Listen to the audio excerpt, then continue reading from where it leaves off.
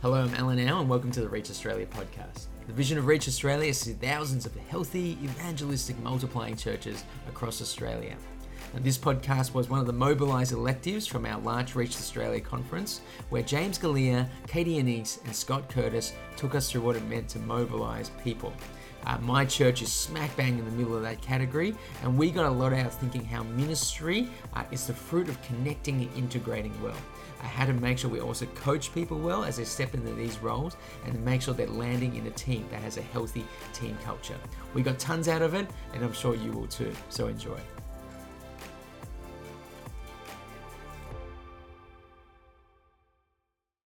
All right, the purpose of this plenary session is to get specific of what does mobilising and equipping God's people, what does it look like in the church size and stage that you're at? So particularly 120 to about 250 in your church, in your congregation.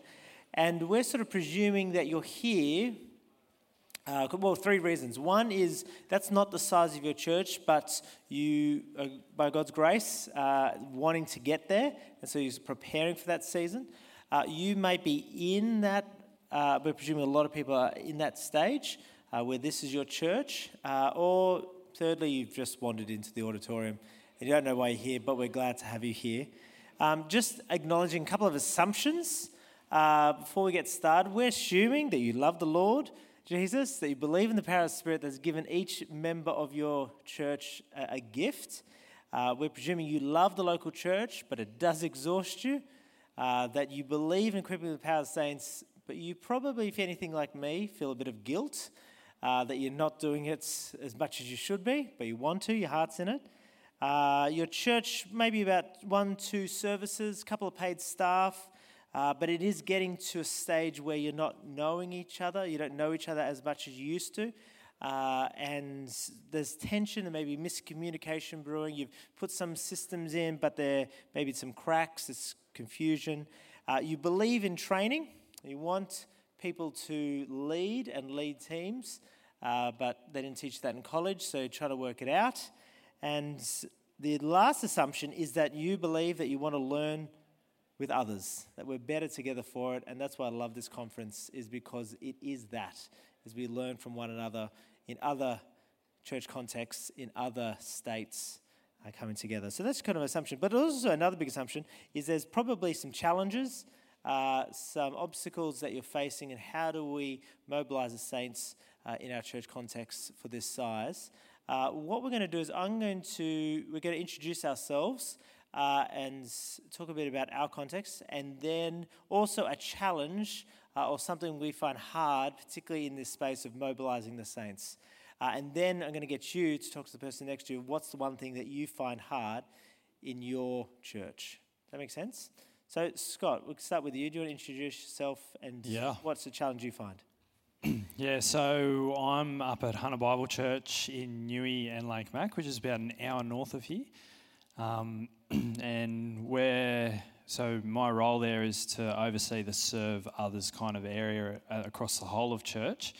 But then I also have a role overseeing our latest kind of campus plant, which is 5 years old now.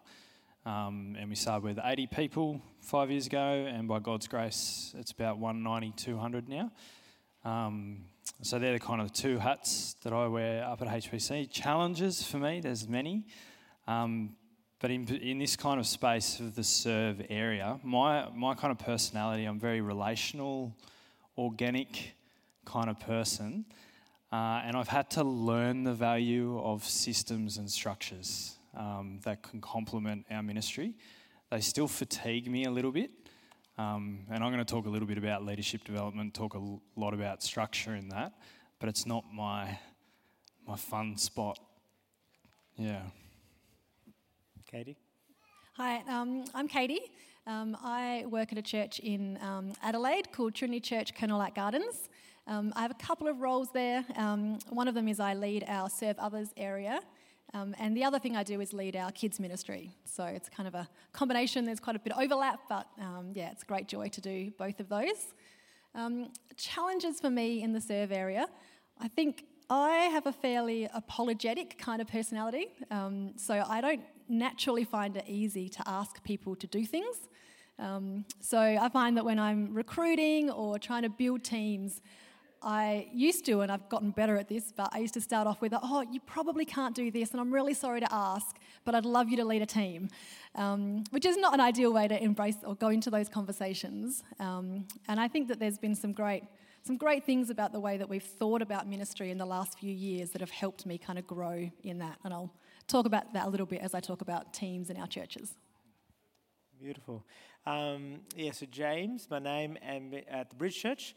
And the way in which our church is in terms of intentionally, we want our gatherings no more to be than 150. We're intentional about small gatherings, and so that's so in terms of this space is what we do each week. And so I look after 10 o'clock and 5 o'clock. 10's a bit bigger, 5's a bit smaller. But I love it. And the thing that for me is I get excited and overwhelmed in this space. I get excited because, I don't know, for me it's nothing better, I don't know about you, but seeing someone join a ministry and just flourish in it, and they love it, and it's an infectious joy in seeing them serve the Lord. I just love that, but I also get overwhelmed by it because Sunday is coming. And, you're probably feeling this already. Sunday is getting a bit closer than it was yesterday. And there's things you just got to do, that sermon, that putting it together, yada, yada. And so for me, I get overwhelmed because there's the instant demand of a Sunday and trying to be intentional about planning and thinking beyond that. So that's sort of a bit of me. I don't know if you resonate with that. What we're going to do now is I want you to talk to the person next to you and ask them what's something that you find a challenge. What is an issue, maybe one that's recurring, that you find that you're experiencing when it comes to equipping the saints for works of service in your church. So we're going to give you a couple of minutes. Talk to the person next to you. Go. All right. Hopefully the juices are flowing. And hopefully, God willing, some of those things that you've just raised will be addressed in the next little while. How we're going to work in terms of structure on this thing is I'll kick us off by looking at how do we get people to serve, so into that recruiting space. And then I'm going to hand it over to Katie. Katie's going to be looking at building a culture of teams. So they started serving, what does a culture of teams looks like? And then another layer on top of that, which Scott's going to look at, is developing leaders. So getting people on board, sort of recruiting, building a culture of teams, and then developing the leaders. And in between those sections, sandwiched in between, there'll be opportunity for one or two questions, and then that you might have, sort of to clarify things or flesh things out. And then at the end, we'll do a Q&A based on what time we have left. Sounds good? Let's buckle up. Let's go. All right. I'm going to take you back to a moment in your church life, which I presume you do. And in fact, I think it unifies all churches, even if theologically they're opposed. It unites the Catholics, the Orthodox, the Protestants. Something we all have in common is this: the working bee. We all have the working bee, right? So I want you to remember the working bee, right? I presume your working bees happened something like this. You started, and there was a group of people there, not as many as you'd like, but there was a group of people there, and what you do is you highlight all the things that need to happen. The windows need to be washed, the lawn needs to be mowed, that cupboard needs to be cleansed and cleaned and sorted, a whole bunch of things. And people put up their hands. Yep, I'll do that. Yep, you can do that. Yeah, you guys can do that. Yep, tick, tick, tick. Everyone's aboard, and they go. But what inevitably will happen is an hour or so later, some more people will come, right? And chances are they may do one of the following. They'll see everyone busy doing their things, and one person might come and have a look and try and work out, how do I fit in? How do I get started? And see someone washing a window, and so they just pick up a Kleenex and start cleaning. Someone else might come and they think, well, everyone seems busy. All the places are being filled, so I'm probably not needed, and just leave.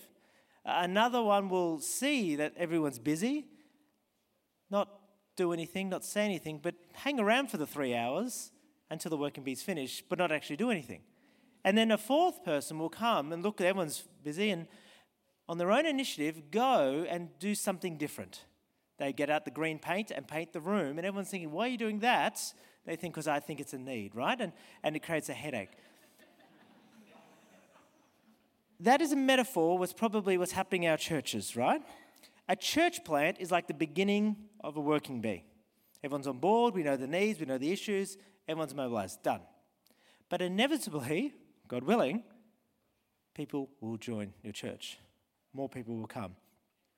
And so, a church that is more than a year old, which I presume most of your churches, people are trying to come and work out one thing. What's my part in this church family? How do I get involved? How do I begin to serve? How do I know where I fit in? And there will be people who come to your church and they will just naturally see, well, these people are welcoming, these people are cooking, and slot right in, right? But there'll be some who will look at your church family, they'll experience it for a couple of weeks and think, I'm actually probably not needed. I'm not needed, and they'll leave. Others will come and they'll think, well, things are happening, but to be honest, they're not really going to take the initiative. No one's going to talk to them and ask them, and so they just sit in the pew each week for years and not do anything. And others will create new ministries on their own accord that create a whole bunch of admin and headaches and drama, and it frustrates you, right?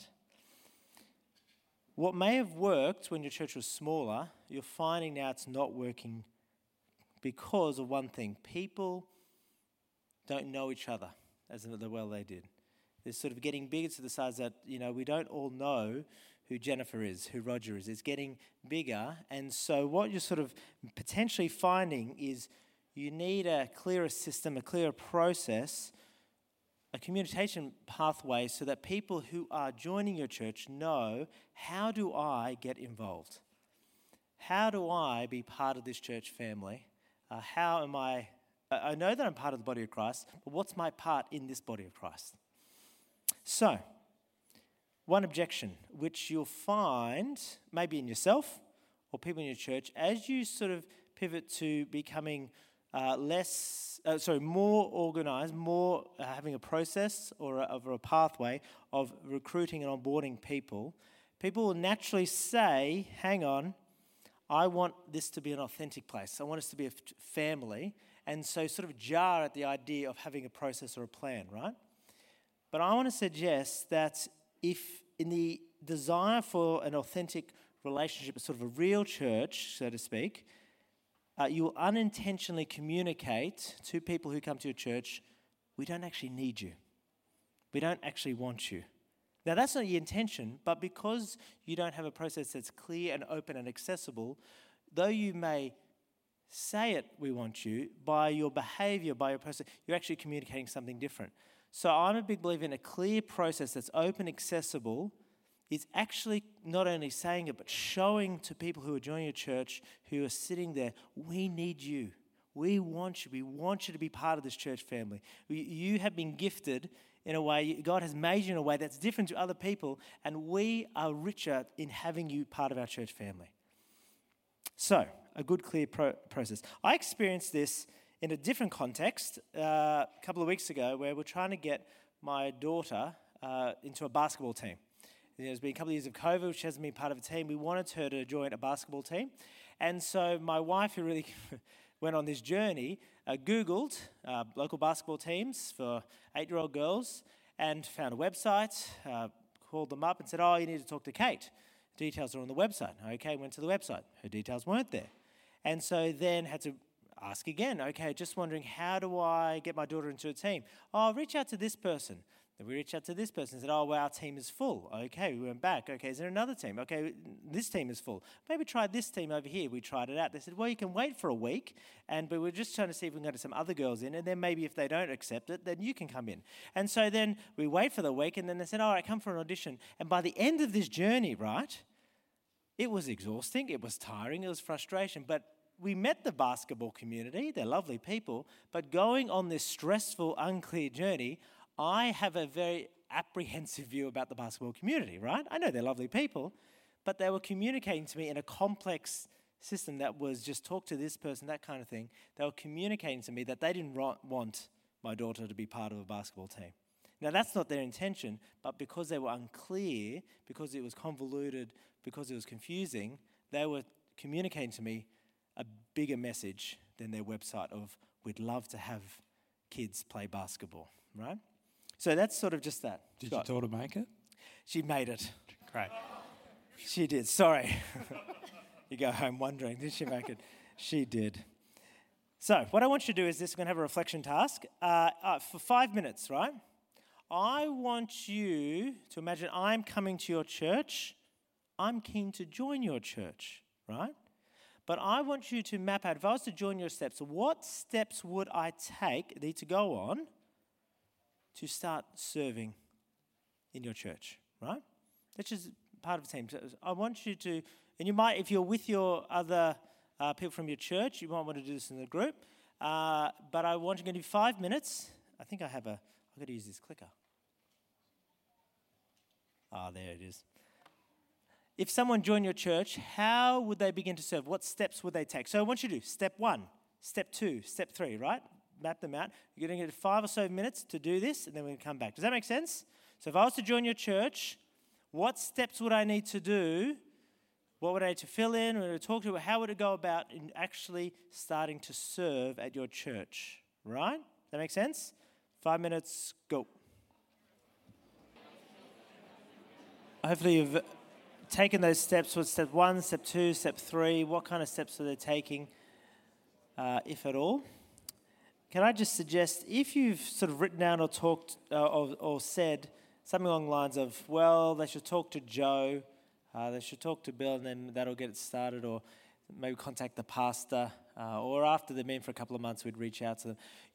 May I humbly suggest, you're still thinking smaller 75 church, you're still thinking that organic kind of family. You do need to pivot more to making it more open, accessible, because people don't know who Joe is, Bill. You will forget people more and more as a church grows. So if you're still in that space, trying to help you, what's the next step that you can take so that you're not relying on talk to this person when they've been for a certain amount, we'll reach out, okay? We're trying to move in. So what I want to just suggest is a pathway that we do at the Bridge Church. We've been doing for a number of years of recruiting people, and it is focusing on those who are new into this space. It has borne a lot of fruit. I'm not going to talk, there's presumably people in your church who are serving, right? There are new people who are coming. There's also a group of people who've been in your church who aren't serving. I'm not really going to talk about them, but I'm going to suggest something at the end which may help that. But I'm going to show you a process that has borne a lot of fruit and helping you, if you don't already have it, form those steps that people can take so that as people come in, you're communicating, we want you, you're mobilizing them to be part of the local church. So here are the steps that, there are 4 steps. The first one's pretty easy. They're welcomed at church, right? So they come to church and they're welcomed. And if you came to the Bridge Church, you would hopefully be welcomed. And good to have you. And then you would either that Sunday be contacted, or you would hear about our next step, which is a newcomer course. We call it Belonging. And so step 1's pretty easy. Step 2 is really the funnel in which, if you want to be part of our church, Bridge Church, this is the first step to take. Now, this is, I know, a bit more membership kind of land, but I want to just talk about, particularly through the lens of serving, why I think this is an important step. We've been running Belonging, which we've got a booklet here, and then I put this document, so you can see what we do on the app. I put that there for you to have a look at. But it does a whole bunch of things. One of them is basically puts everything on the table of what we are on about, where we've been, what we believe, and to make an informed decision. Do you want to make this church your church? That's what we're saying to the person who's new. Do you want to make this church your church? And we're putting everything on the table over 3 weeks. Sometimes we put in an intensive. But what I love about it, it's an intentional moment. Them not just sitting in church, but them making an intentional decision, hey, I'm going to sign up to this course, and it's the beginning of them saying, this is my church. Because I hate the idea that you sort of a member through osmosis. Sort of being around here for a bit.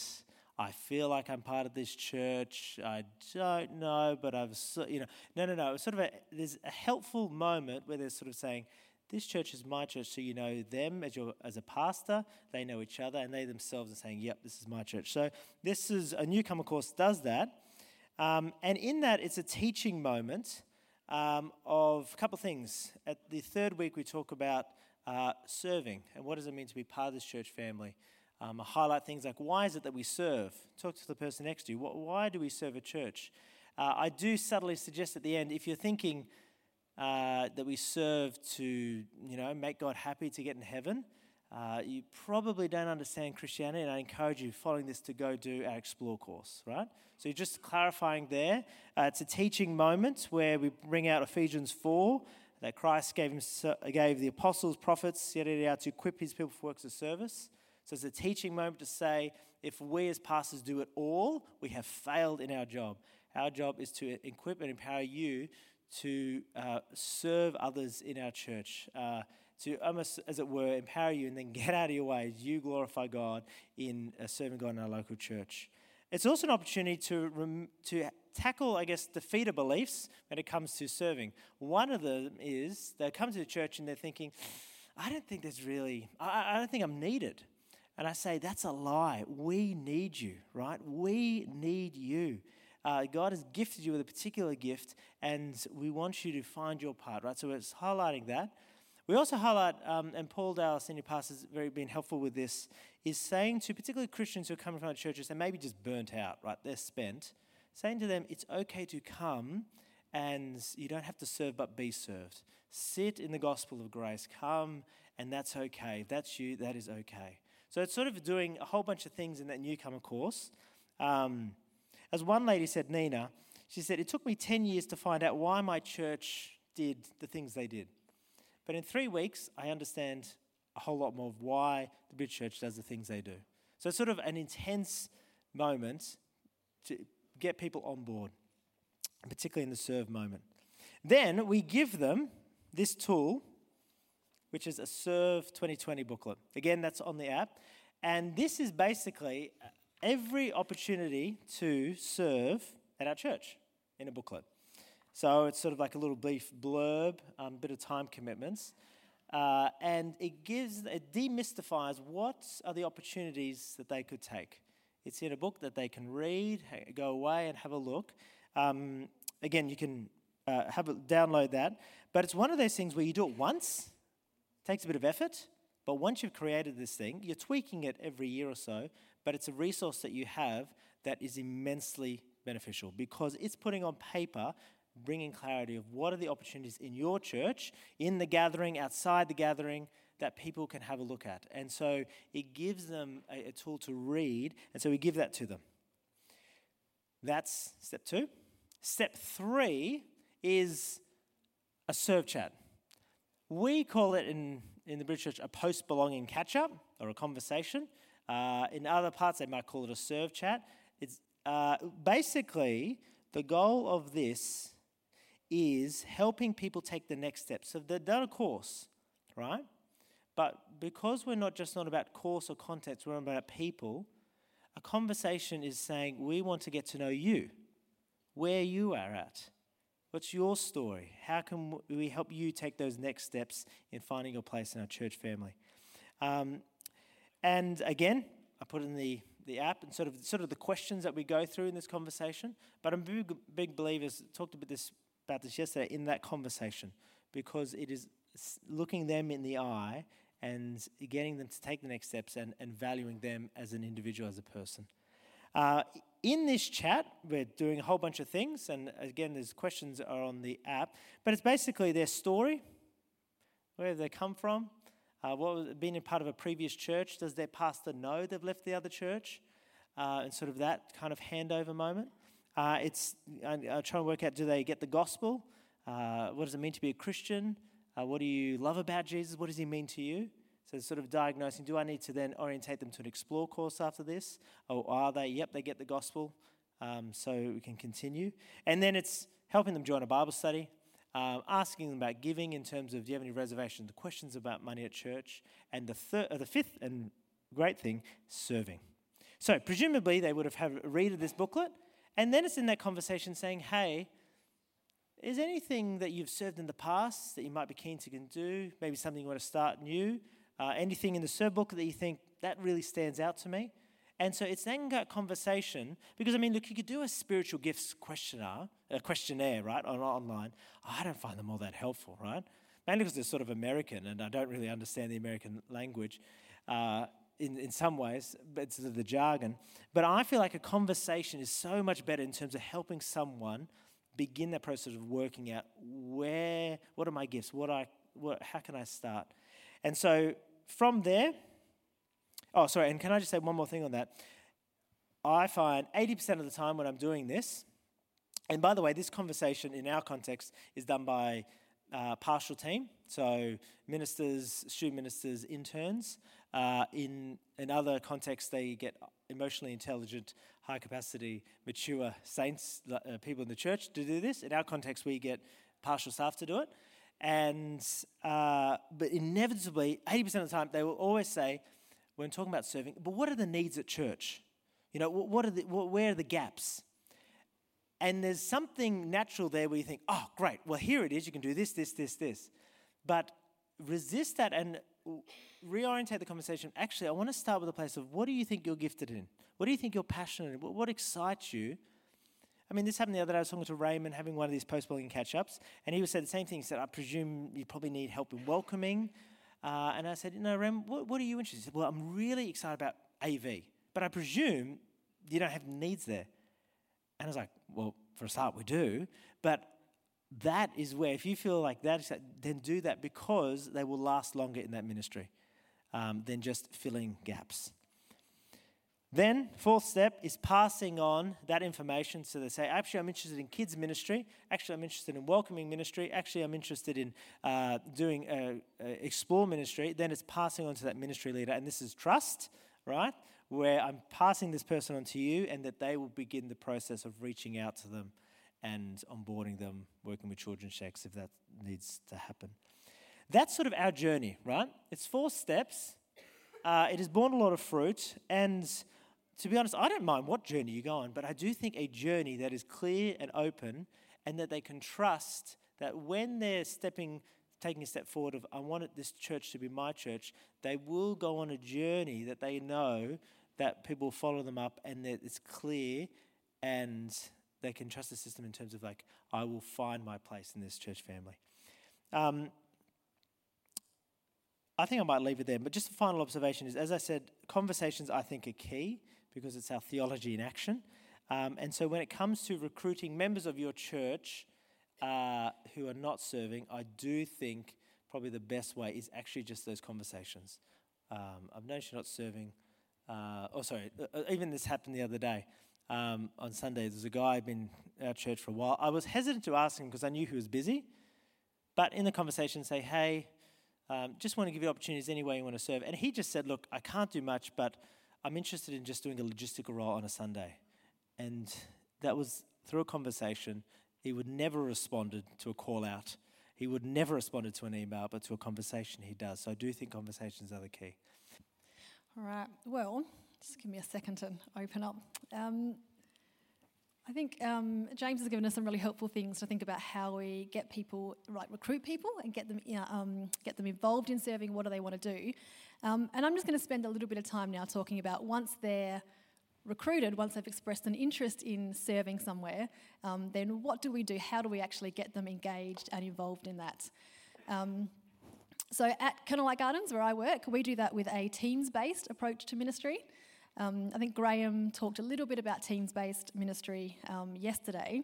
But as a bit of a summary, a teams-based approach to ministry, I think, builds on the often more traditional roster-based system of serving by focusing on getting people to work together, to love and care about their ministry, and to take ownership of their ministry as a team. And teams-based ministry has a framework for leadership. It involves different roles within teams, where team leaders or leaders of leaders are tasked with encouraging and leading their team. Sorry, I've got some slides as well. All right, teams-based ministry, sorry. All right, so you might think, why teams? One of the things I've loved this week is being reminded that the outcome of the serve area is not simply to get jobs done at our churches, but it's about seeing every member of our church growing to become fully formed disciples of Christ.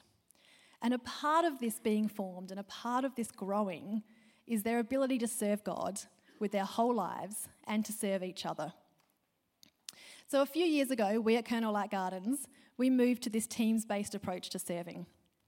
And we did it after attending a conference on the topic of teams. We were quite captured by the outcome of the serve area. And I think we came away feeling pretty convinced that there was more that we could be doing in this area. There was more that we could do to love people and more that we could do to disciple them through the serve others purpose.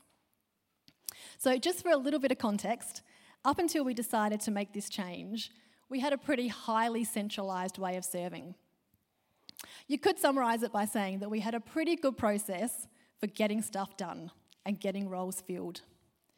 Each week, our church manager would send out a request to our church members, and when they got it, they would either click yes, which meant they could serve on Sunday, or they would click no, which meant that our church manager would then send a request to someone else.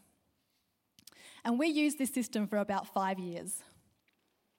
But by 2018, we'd grown as a church, and the puzzle of putting together the 70-odd people that we needed each Sunday had become both challenging, and I think more importantly, it became really limiting for people and for our ministries.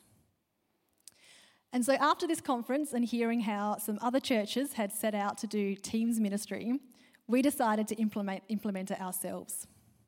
And we hoped that this would help us shift the focus in ministry in our church from a list of jobs to be done on a Sunday to encouraging and equipping God's people to love and own their ministry and to grow together as they did that. So the way that we did it, I'll give you a brief summary of this because we will talk about it a bit more in a workshop this afternoon called Rosters to Teams. So if I skip over any details, you're welcome to either ask questions or come along to that. It's worth saying at this point that this was not a small change for us. We had built a particular culture of serving in our church, and it wasn't exactly an unhealthy culture. We had lots and lots of really faithful people who loved God and who wanted to serve and did it graciously and cheerfully. But we did all the thinking for them. We told them when to be there, we told them what to do, we told them how often to come.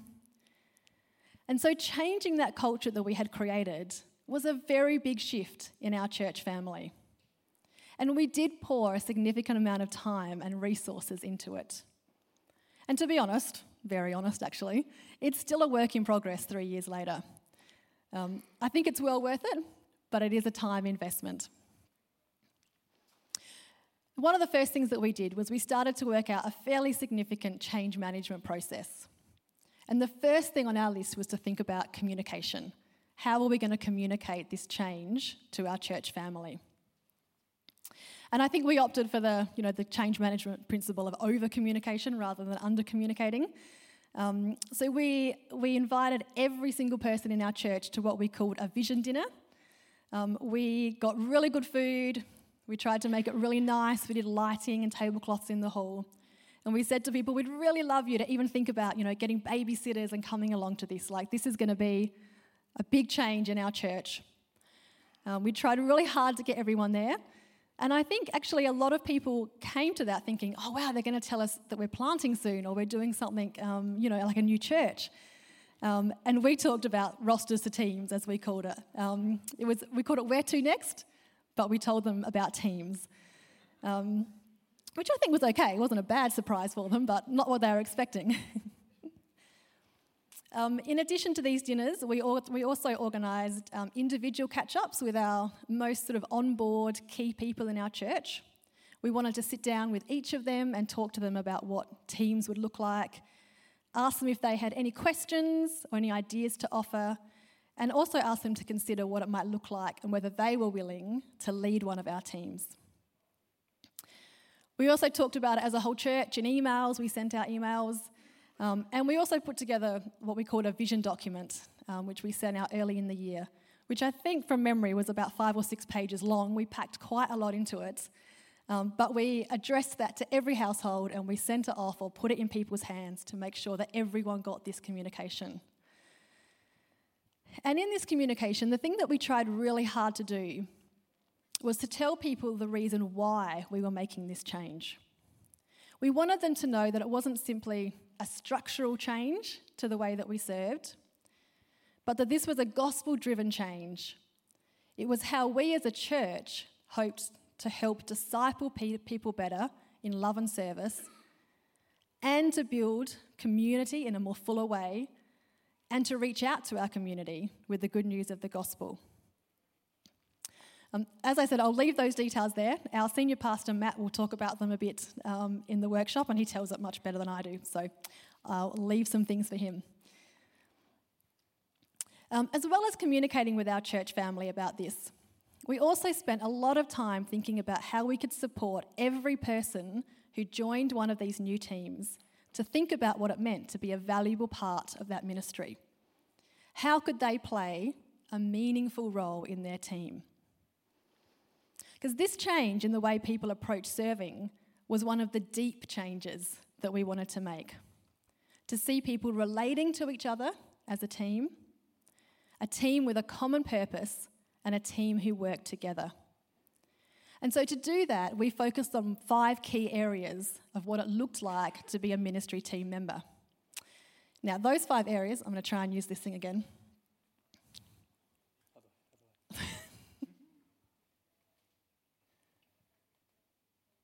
There we go. Thank you. Those 5 areas that we focused on were, we said to people, you can serve your team by loving them, communicating with them, growing with them, resourcing them, and understanding your role. So I'll talk a little bit about each of those things because this was the culture that we wanted our teams to embrace. This is what they wanted to do. We wanted them to do. So loving your team means get to know your team, connect with them relationally, talk about what's been going on in your lives. What are you struggling with? What are you rejoicing in? We thought this was a really great way for people who are new to our church to be able to be welcomed and be in community much quicker than they might have been if they weren't a part of a team. The communicating with your team, we said to people, we'd love you to be talking with your team. Talk to them about your availability to serve. Share ideas with your team about ways that you can help your ministry grow. And talk to each other to work out those problems that arise. There were times when things went wrong or didn't go right in ministries, and it was always staff who were the first point of call for that. People would come straight to us with, oh, this didn't work, or this isn't going to go right. And we said to people, we would love you. You guys are the people who are passionate about this ministry. You know it better than we do. We would love you to be talking about those things, have those conversations with each other. We also said to people, we'd love you to be growing in your ability to serve, so getting better at doing your role, working out what does it look like, where would you like to be trained, what could you do better, how could you help someone else do it better. And we said we'd love you to resource your team. So the best way to resource your team is to be there. That's the first thing. So when your team is on, it'd be great if you could be there. But if you can't, then part of your resourcing your team could be that you arrange a swap with someone else from a different team. Ask your team whether they think that will be helpful. And we said to people, staff and leaders, we are here to help you, but we would love you to have a go at doing this first. And then the last one there is understanding. So understanding the purpose of your team. Know what it is that your ministry is trying to do. And ask yourself and your team, are we currently doing that? Are we achieving that outcome? If you're thinking about changes to your ministry, do they add to the purpose of your team? Or do they take away from the purpose of your team? So work out what it is you're trying to do as a ministry area and grow in that understanding. So this is how we wanted people to start thinking. So we created a summary document of these points. It doesn't look quite like that, but we gave it to everyone with a bit of an explanation about what those 5 things were. I have put a copy of the document that we made in the app, so if you want to have a look at it, you're welcome to see how we talked about it, how we explained it, and you can adapt it to suit yourself. But we said to everyone, please read this. Read it, take it home, talk about it, put it on the fridge. We'd love it to be in the front of your mind.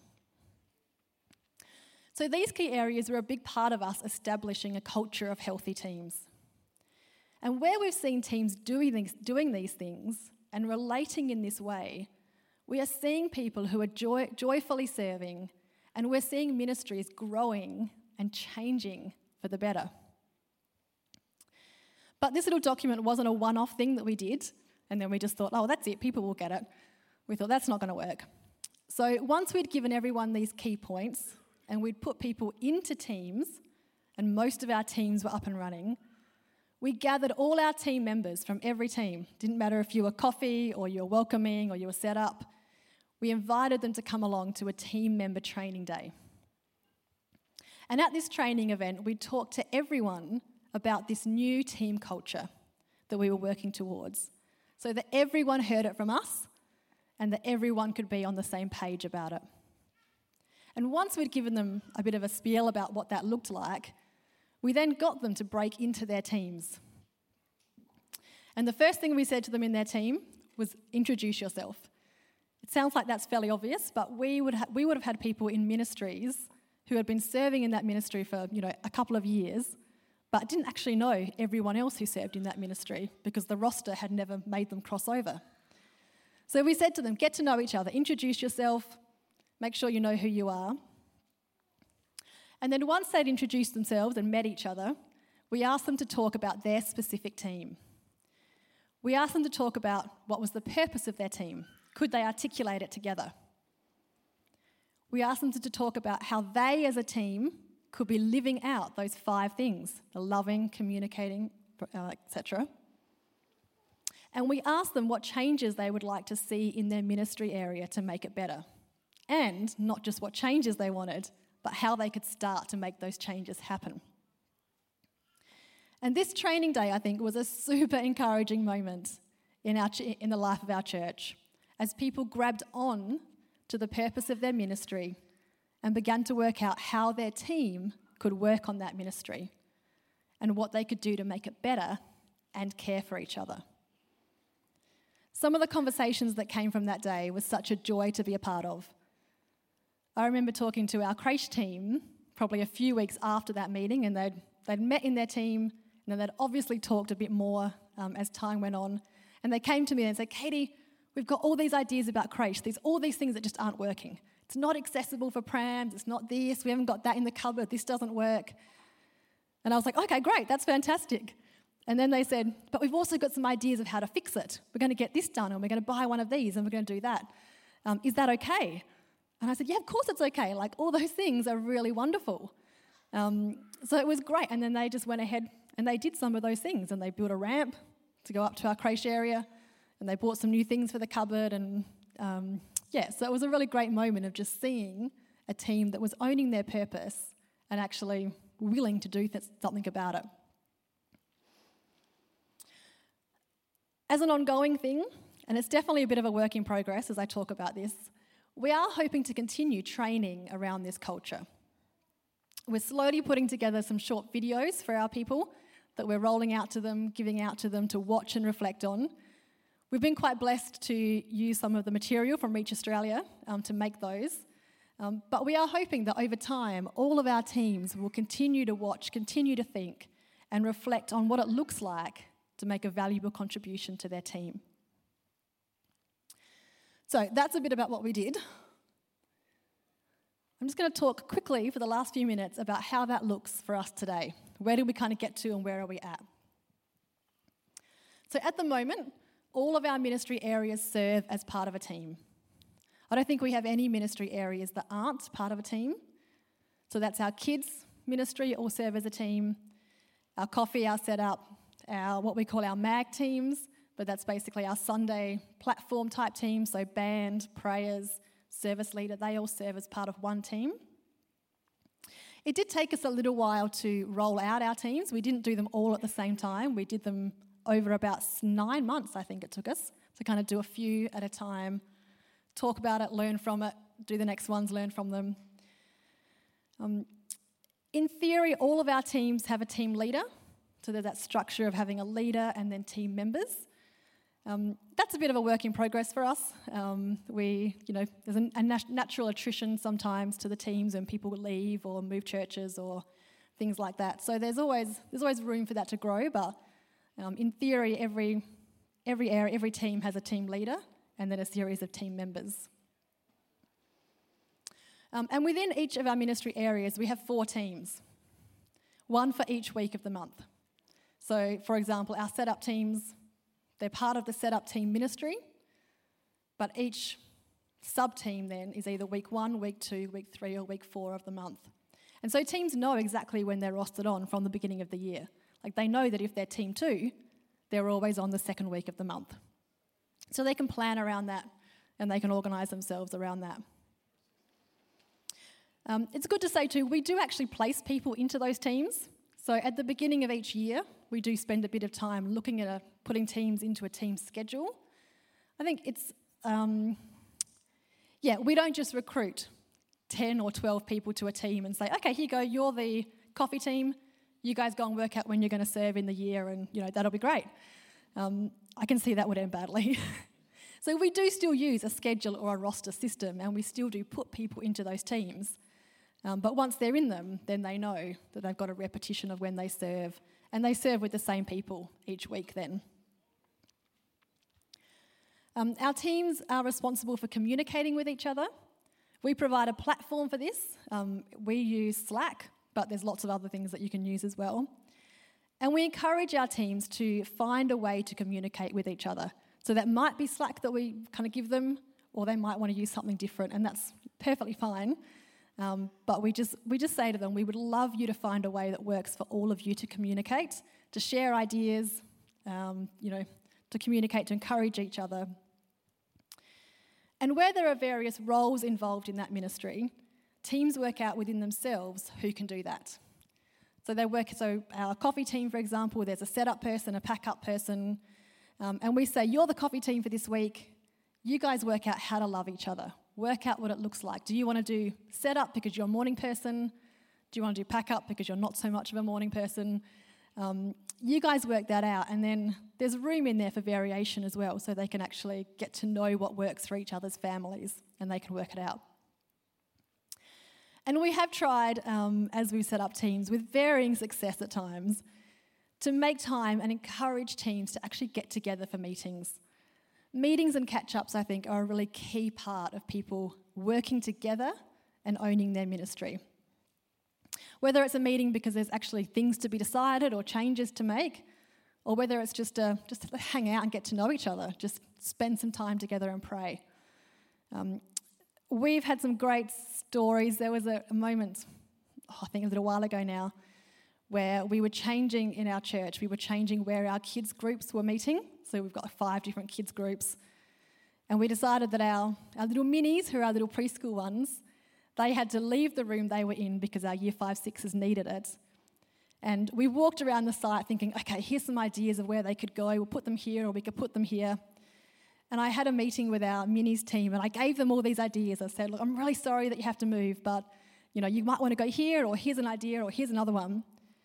And they talked about it for a while, and then they looked at me and said, well, Katie, how about we just do this? Which was completely different to anything I had suggested. And I was like, oh, that is so much better. I'm not sure how I never thought of that. And so that's the decision that they made. They went with that, and they're kind of tweaking that as they go.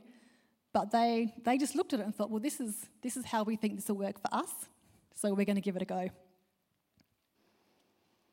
Another thing that we try to do as a church is to communicate and let people know where the gaps are that we've got in serving.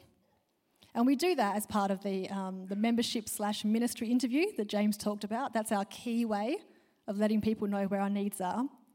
But we also do try and do it throughout the year as well, just a couple of times here and there, just to encourage people to consider the season of serving they're in and if they would like to make any changes. I think one of the key things to keep communicating in teams is purpose.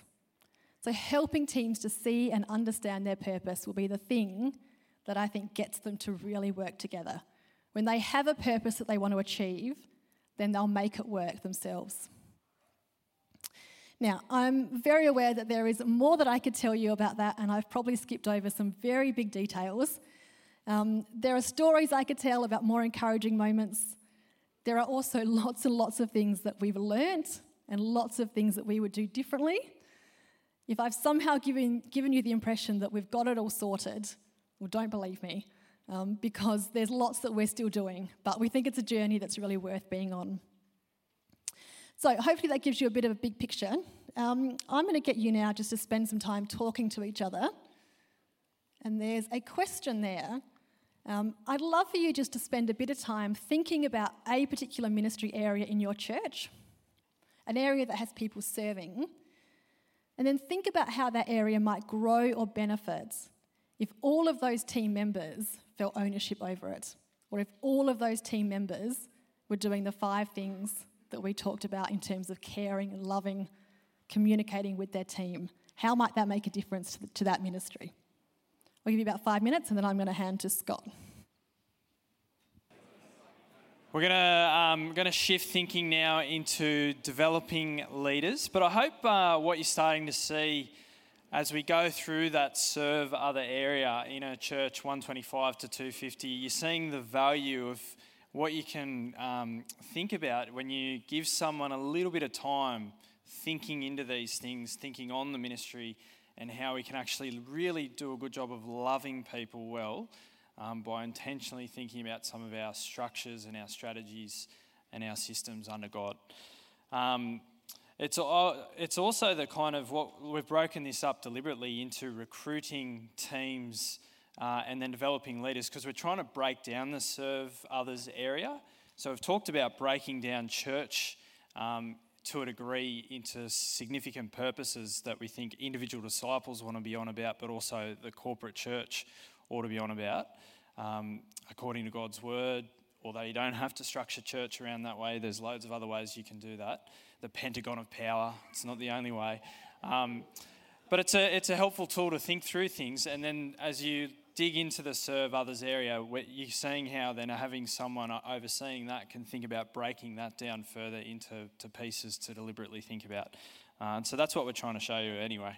But as I said before, we planted out of Hunter Bible Church as a campus plant, which meant that we had, when we started 5 years ago, HPC Lake Mac, it meant that we inherited a whole bunch of conviction and culture and constructs as we came into this campus plant already.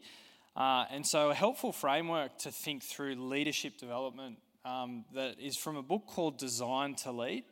I'm going to quote some books, and I'm only ever going to remember like one of the authors' names. So Kevin Peck and maybe Eric Geiger are the 2 guys who wrote that.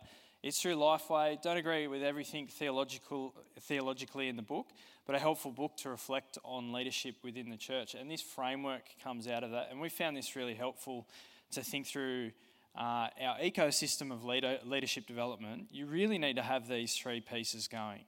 In regards to conviction, like what are our theological convictions about building leaders? Then out of that, what's the culture? What's the actual behaviour, the shared kind of attitudes that we see in the life of church? And then what are the constructs or the plans or the strategies that actually feed backwards to help facilitate culture? But what the picture does also show, we're going to speak mostly about some constructs in a second, where people on about the Word of God, and the sovereignty of God, and those convictions are central. And then the culture flows out of that, and then constructs are helpful but not primary. And so hear me communicate that really clearly. As someone who's not a huge fan personally of constructs and those sexy words of systems and structures, I've learned to see their value, in submission to God's word. And thinking about, or another, that helpful analogy, trellis and the vine. Okay, the vine, the people work, the word of God work, that's really important, but trellises have a place. Trellises are helpful to think about in regards to loving the flock and loving God's people. And so as we planted HBC Lake Mac, I think we had this really strong conviction for leadership development. We're really fortunate to have a uni church congregation as part of our wider church, which means we've got a lot of people in their 20s that get keen about serving Jesus, which means we've got a lot of enthusiastic people and a culture around that congregation where we're really seeking to raise up leaders. But that actually flows through the rest of church, having that culture coming through. And so we had these theological convictions that while God doesn't need any one of us, little old us, schmucks like me, doesn't need any one of us, he still chooses to use his people for the sake of his kingdom and for the sake of his glory. And part of his means within the local church is to have shepherds over the flock and to have leaders. And so we've got those commands like 2 Timothy 2:2 to entrust the gospel on for generations to come until Jesus returns. And so that strong convictions, I think, was throughout our church. And that's a foundation that's really important to have when we're thinking about leadership development within a church. A couple other convictions that is worthwhile saying as we go into some constructs. Character is way more important than competency. Just thought I'd say that. But the other helpful thing that Graham mentioned yesterday is we're not just thinking about the convictions in leadership when we want to develop leaders. We want to think about the whole Pentagon of Power, the whole ecosystem, and how things like being on mission will actually generate zeal to want to take on more responsibility for the sake of the kingdom and actually raise up leaders by working on all those parts within a church. So we had this convictions translated over, which also meant that we had pretty strong culture of leadership development, particularly personally with key leaders in church. There was this real personal value on developing leaders and one-to-one mentoring and coaching and all those kind of things. MTS has been a really strong culture of that, partly because of uni church, but that's actually impacted. We've wanted to see that grow in our other congregations as well. And so by the time we planted Hunter Bible Church Lake Mac, I think we trained 50 MTSs over 20 years by that stage, which was great. And we have a few cultural sayings that we try and push around our team. So things like character over competency, or character is king. Can you bring someone with you to do that? So just a little reminder here and there. Maybe it's a little cutting sometimes, but can you bring someone with you to do that? Come on, keep thinking about leadership development. Can you think about working yourself out of a job?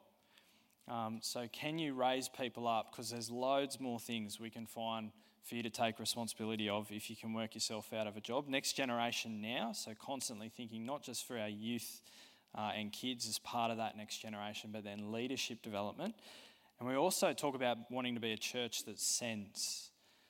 So if you think about the Reach Australia vision that we're all here kind of thinking about this week, to see another 200 churches planted, where are those leaders going to come from? And so we don't want to just think about leadership development for the sake of our little patches, wherever we are.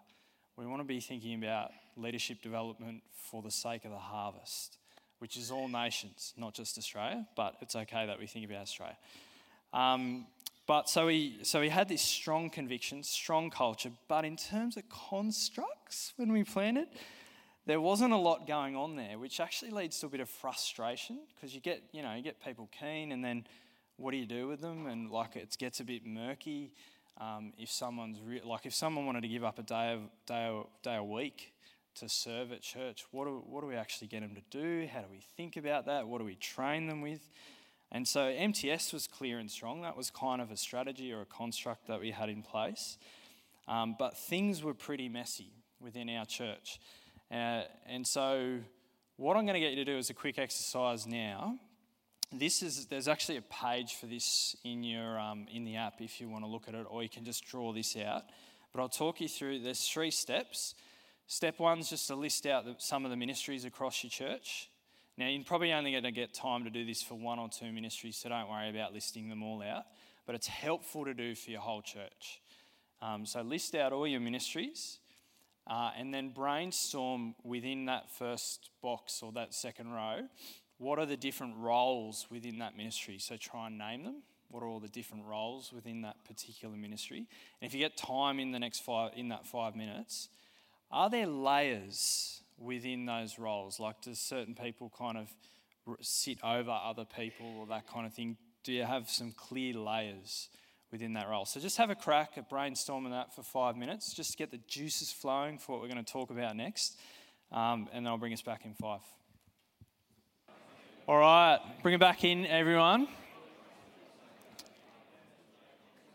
I know that's not enough time to do a good job of that, but hopefully that gives you a bit of a tool that you could go away with to think some more about the ministries within your church at the moment. Let me tell you what happened when we did this at our church. I did it, then presented it to our team. We had 113, this is a larger church, 20 years, 113 different labels for roles going on across our church. And it was a mess. So, and the language we were using just didn't signify anything in terms of, it was really complex in terms of depending on what ministry team you're looking at. So we had trainees who were learning how to welcome in community team. But then in the kids ministry team, we had trainees who were actually leading kids, but were still, for some reason, trainees at that point. We had coordinators. So you could have had a coordinator, someone coordinating baking for morning tea or something like that. And then we had the language of coordinator for someone leading a whole ministry. They're pretty significantly different roles, but still both, they are coordinating. And then we had helpers for some roles. We had pastors we had a welcome pastors for a little bit. Leaders in training. I loved our welcome team also had SWAT team members. I can't remember. It was an acronym for something. Has anyone heard that? Does anyone know the acronym? Just louder. I couldn't hear you. No, you made it up. All right, good on you. Captains was another one. So anyway, it was a mess though. And what it showed us though is that as we'd grown as a church, we drifted into complexity. And our different ministries had actually, not in theology, but in practice, we'd actually divided a little bit, or siloed is the kind of nerd word in organisational thinking. So we planted Lake Mac. Noticed that we had a problem. When we planted Lake Mac, we kind of had some key people for the Pentagon of Power that we refer to the M's, so we had them overseeing the M's. But then underneath them, it was pretty murky. And then we came across the idea of a leadership pipeline. There's a book on the leadership pipeline. It's a pretty dry read, but if you're a bit of a nerd, you might like it. Ram Charan, Stephen Drotter, and a third guy I can't remember. But they're the main guys. It's helpful to think about. It's in a business world, so it doesn't translate fully into the life of church. We've got to submit it under the Word of God if we're going to bring that thinking back in. But it brought really helpful thinking to how we can be a bit more structured and on the same page with leadership development. So I'm going to speak a little bit about that now. As Christians, so we rightly hold that for leadership, character is king, and we want to test people's godliness. That's kind of fundamental to moving someone into leadership. But when it comes to competencies or skills or gifts of leaders, we can tend to think of leadership development more like a pathway, like a flat kind of thing, than a pipeline. So we tend to think about moving people to the right in discipleship and godliness, and that is good and important and significant and primary. But say we've got a welcoming team at church, and for whatever reason we had someone leading the welcoming team, but now they've moved on or they've moved away or something's happened. What do we tend to do in that moment? Well, we look at our team members and then we see Sarah. Oh, how good Sarah, right? She's a godly woman. She's by far our best welcomer. She's friendly, organised, creative, and so we go, here's our new team leader. It's definitely got to be Sarah, right? She's ticking all the boxes, or is she? And so then we have a conversation and we tend to throw poor Sarah into the deep end and say, all the good luck to you, go for it. That's what we tend to do. Now, if that's all we've done, we're going to set poor old Sarah up for failure, aren't we? We haven't trained her. We haven't gradually handed over responsibility. But one of the biggest things we've done is assume that what made Sarah a good team member is going to make her a good team leader. And that's the assumption that the leadership pipeline pushes against and helps us think into a bit more. What it does is clarify that it's not only character and ministry specific skills that we want to be thinking about, but we also want to be thinking about leadership skills. Because the leadership pipeline helps us to see that it's a little bit more nuanced, and the particular skills that would make you a good welcomer won't necessarily translate to making you a good team leader over welcomers. And so let me three kind of insights that the leadership pipeline brings. It clarifies leadership layers that you can have within any organisation, but I think can be helpful to think about in leadership within the church. So leading self or team members. One thing to say as we look at this, as you move up a leadership pipeline, you're not growing in godliness automatically. All right, we're not communicating that. There are people in all of our churches who aren't serving formally in a ministry team who are some of the most godly people we know. So let's not assume that as we do that. But leading self, team members, leading others or leading teams, team leaders, leading leaders. We've used the language around Reach Australia here of area leaders, leading ministries, ministry leaders, and then leading the church, senior leaders. And you can see there how leading yourself a team member, even to go then to be a team leader, the chinks in the pathway trying to communicate, there's a new set of skills we've got to think about here, and there's a whole shift that I'll talk about in a moment. Now, as you see this, the goal is not to get as many layers within your church. When we started implementing it, I actually think we thought that. And so all of our ministries, with 10 people in them, we're starting to think, well, how do we create these layers? That's not the purpose of this. It's kind of like a concertina to thinking about as we grow or teams grow, we might implement further layers.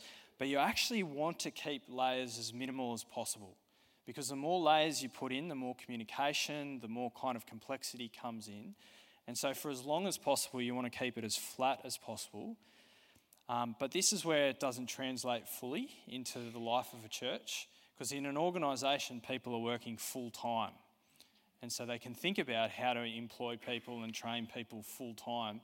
We're trying to do that with people who are already working full time, for the majority of them, and then are giving us, or giving Jesus, time on top of their full-time job to spend. And that means that within a church, often to break up tasks and roles which could take 80 hours or something like that, we're going to need more people to do that than in an organisation, which kind of means that our layers will tend to go deeper more quickly than in an organisation where people can work full-time. But don't see this and go, I've got to get 5 layers in my ministry team. Don't think that way. Keep it as flat as you can. Now, the second helpful concept is that as people, rather than being that pathway kind of thinking and moving people to the right, when we take on more responsibility, we're taking on more scope and complexity. And there's 3 key shifts that go on for a leader that they have to navigate if they're going to grow into that role. Assuming godliness, assuming those things that we've tested already. The first one is time, okay? So you no longer spend time to move from a team member to a team leader. You no longer spend time doing the ministry. Rather, now you want to be spending time organising, training and equipping others, the team members, to do the ministry. Now you might be, say you're a team leader over a band, you might still be a team member in the band playing guitar, so you have one hat, but then you might then come out of that and put your team leader hat on As a team member, you're spending time, playing guitar and getting good at guitar and rocking up on time. But as a team leader, you've got to be thinking longer term about your team and how you're developing them, equipping them, and discipling them in the context of a team culture. The second shift is skills. So there's a whole new set of skills that you've got to navigate and grow in at each layer. So for a team leader, bringing new people onto a team, fostering relationships becomes a whole new set of skills that you may not have had strongly before. Envisioning people now and encouraging them how their service is in the cause of the gospel and making disciples and bringing glory to Jesus, giving clarity to their roles and helping them understand that, empowering others, envisioning others, making decisions about middies and where we're going to go and things like that, and taking responsibility and thinking creatively. They're kind of navigating that for a team. So there's a whole new set of skills there. The third shift is value, and this is kind of the most crucial one. It's the heart change. And this is the one I think we wrestle with personally as leaders in ministry. I love evangelism. I love sitting down and sharing the gospel with people who don't know Jesus. On Thursday after the conference, I'm taking a mate to the Life series, and I think God's softening his heart, and I'm so stoked he's come to the Life series, and he's my friend because I have to go and help do the evangelism and that kind of thing. I love that kind of stuff. But as leaders who are seeking to equip people for works of service, you've got to go through that heart change to be more effective for the sake of the kingdom. Can I multiply other people in that as well? Can I equip them for that? Can I work through others? And when you're passionate, it doesn't mean you're giving up. I don't think God calls any one of us to give up on evangelism, by the way. I think we have to model the way on that. But it does mean we can't necessarily spend all our time doing that if we're shepherds of God's flock or team leaders seeking to equip others. It's that heart change of I can't just be on the coalface doing it all, because sometimes that's pride and selfishness driving that as well. I've got to move through and humbly think about, can I equip others for this as well? And that's a real gear change for people to grasp. Because if I keep coming in and doing the ministry that I've recruited you to do, then I'm actually not equipping you, and I'm saying you're not needed or you're not part of the body of Christ. So that's value. So Sarah, right, she's still going to want to, in the welcome team, she still wants to value welcoming and the goal of seeing people loved as they come into church. But she's now wanting others to step into that as a team leader. And so her time moves from welcoming to organising and leading the team for them to welcome well. She might still jump in at points, but this helps us think about intentionally identifying and building leaders, and particularly some of the skills that are required for that and some of the heart movements that people have to go through to take on more responsibility. It helps us to refine what we're equipping them in and how to equip them through that shifts. And it not only helps, like we found it was helping our staff lift out of things or our keep, but it also our ministry leaders that we'd kind of placed over the M's. It was starting to help them work on the ministry more and not just in it. So that's the second key thing. The third key thing is the idea that then as you probably started to think about this a little bit as I was talking, but a team leader in welcoming is going to have some crossover of skills with a team leader in music or a team leader in kids. Now, what we tend to do in church is we might have all right discipleship training, but then what we were finding is a lot of our time was spent on the ministry-specific training. So the kids team would get together and think about how they love kids and do them really good. Then the small groups would get together and think about how they do small groups really well. But there was actually this common piece across all of our ministries of leadership skills and training. Now, there's another book, Dave Ulrich is the only guy and Sweetman, maybe. Leadership Code is the book. That's where they propose a figure for this, which you may have heard before, that 70% of leadership skills is common across whatever organisation you're a part of. Again, this is a secular book. 70% is common, and then 30% is specific to whatever your organisation is. Now, I think it's a little bit more nuanced than that in regards to the fact that if you're a team leader in a band, I think it's probably less than 70-30. Yes, you're starting to grow in leadership skills, but you still need a significant amount of ministry skills, being that close contact to a team, ministry-specific skills being that close contact. But as you start to, if you do have more layers within your team, as you start to move up those layers, the ministry-specific skills become less important and the leadership skills become more important, alongside the most important thing, godliness, that we're continuing to grow in that. And so the pin-up boy example that we have in our church of this is Sam Hilton, who was our mission pastor. And we started playing with this, and we're like, you know what? Let's have a crack. Let's see if this is true. And so we made him, he was on holidays at the time, and I put his name forward to take over magnification music. And he sucks at singing, and he can't play an instrument. He's hopeless, and so am I, so that's all right. But when he joined the mag team, they actually got him up the front and tried to get him to play a cajon, and he was like, just no rhythm whatsoever. But he's a fantastic, godly guy who does a great job of building teams. And so when he moved across to the mag team, he actually has done a fantastic job of growing that team with no magnification skills. Now, he's got people within the team with those skills who can complement him, and this is the body of Christ working together and how we think about leadership development in the ecosystem.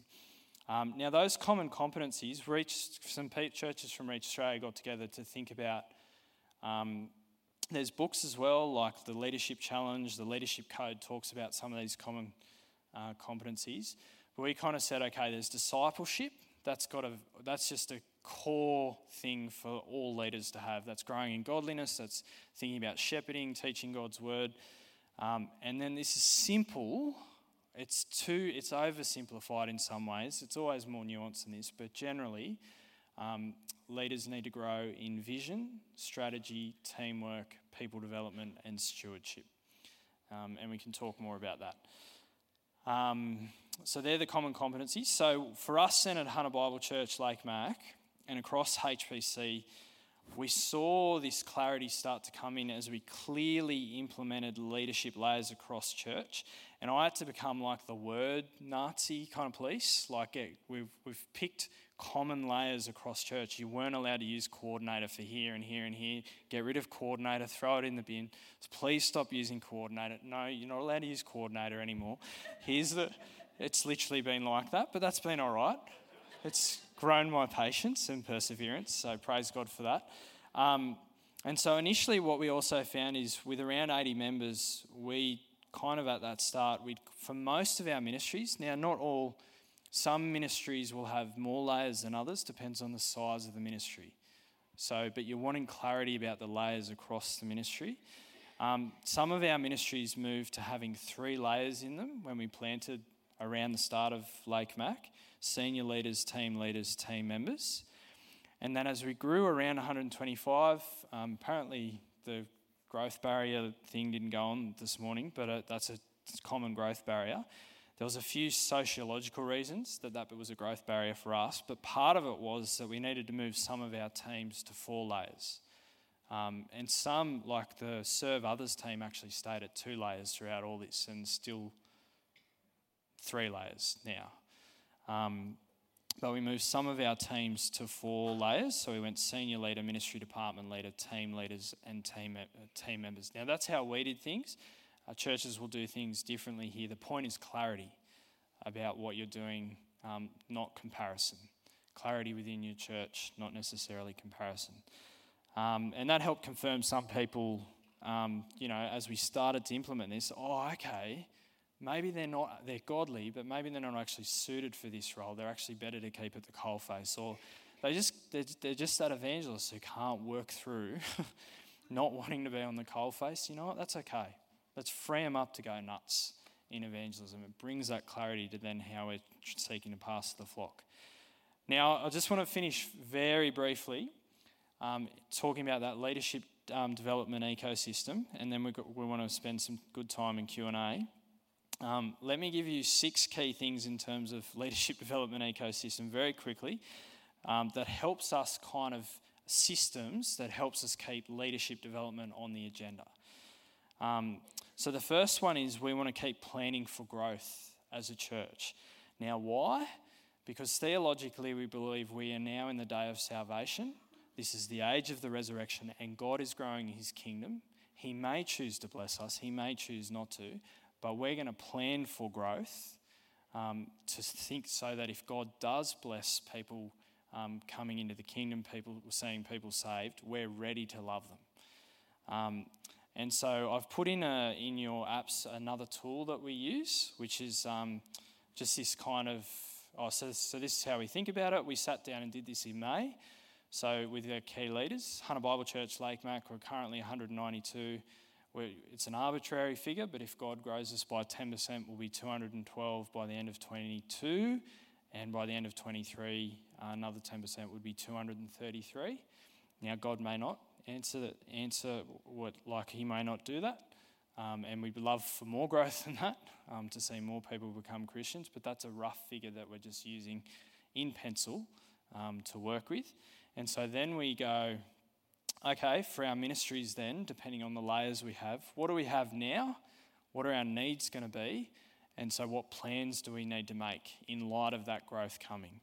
And so, for example, in small groups, we've currently got 16 small group leaders at Lake Mac. We probably need 2 more this year for growth this year, if that happens.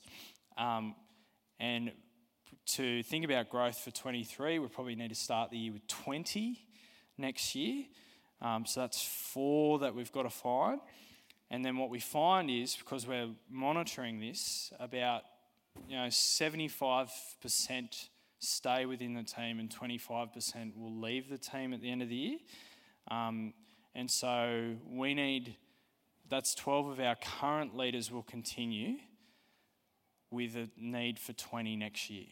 So that means we know to be planned for that growth, we need to train up at least 8 small group leaders this year and get them ready for next year. But we'll do 10 just in case.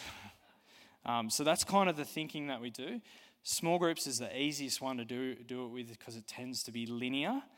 But it's not the same for a music team because you tend to not need as much growth. They're more based around how many services a church might have. And we can talk more about that. So that's number one. The system for identifying leaders that we have. And we often talk about calendarising leadership development personally. So I need to make time in the calendar to do that kind of one-to-one stuff. We also think about calendarising leadership development as a corporate kind of church. And so we have an annual church rhythm. I've put a serve calendar in your notes to have a look at for how you can actually think about the rhythm of a simple one for serve across the year. But in terms of leadership identification, we do a key leaders gathering in March where we gather people.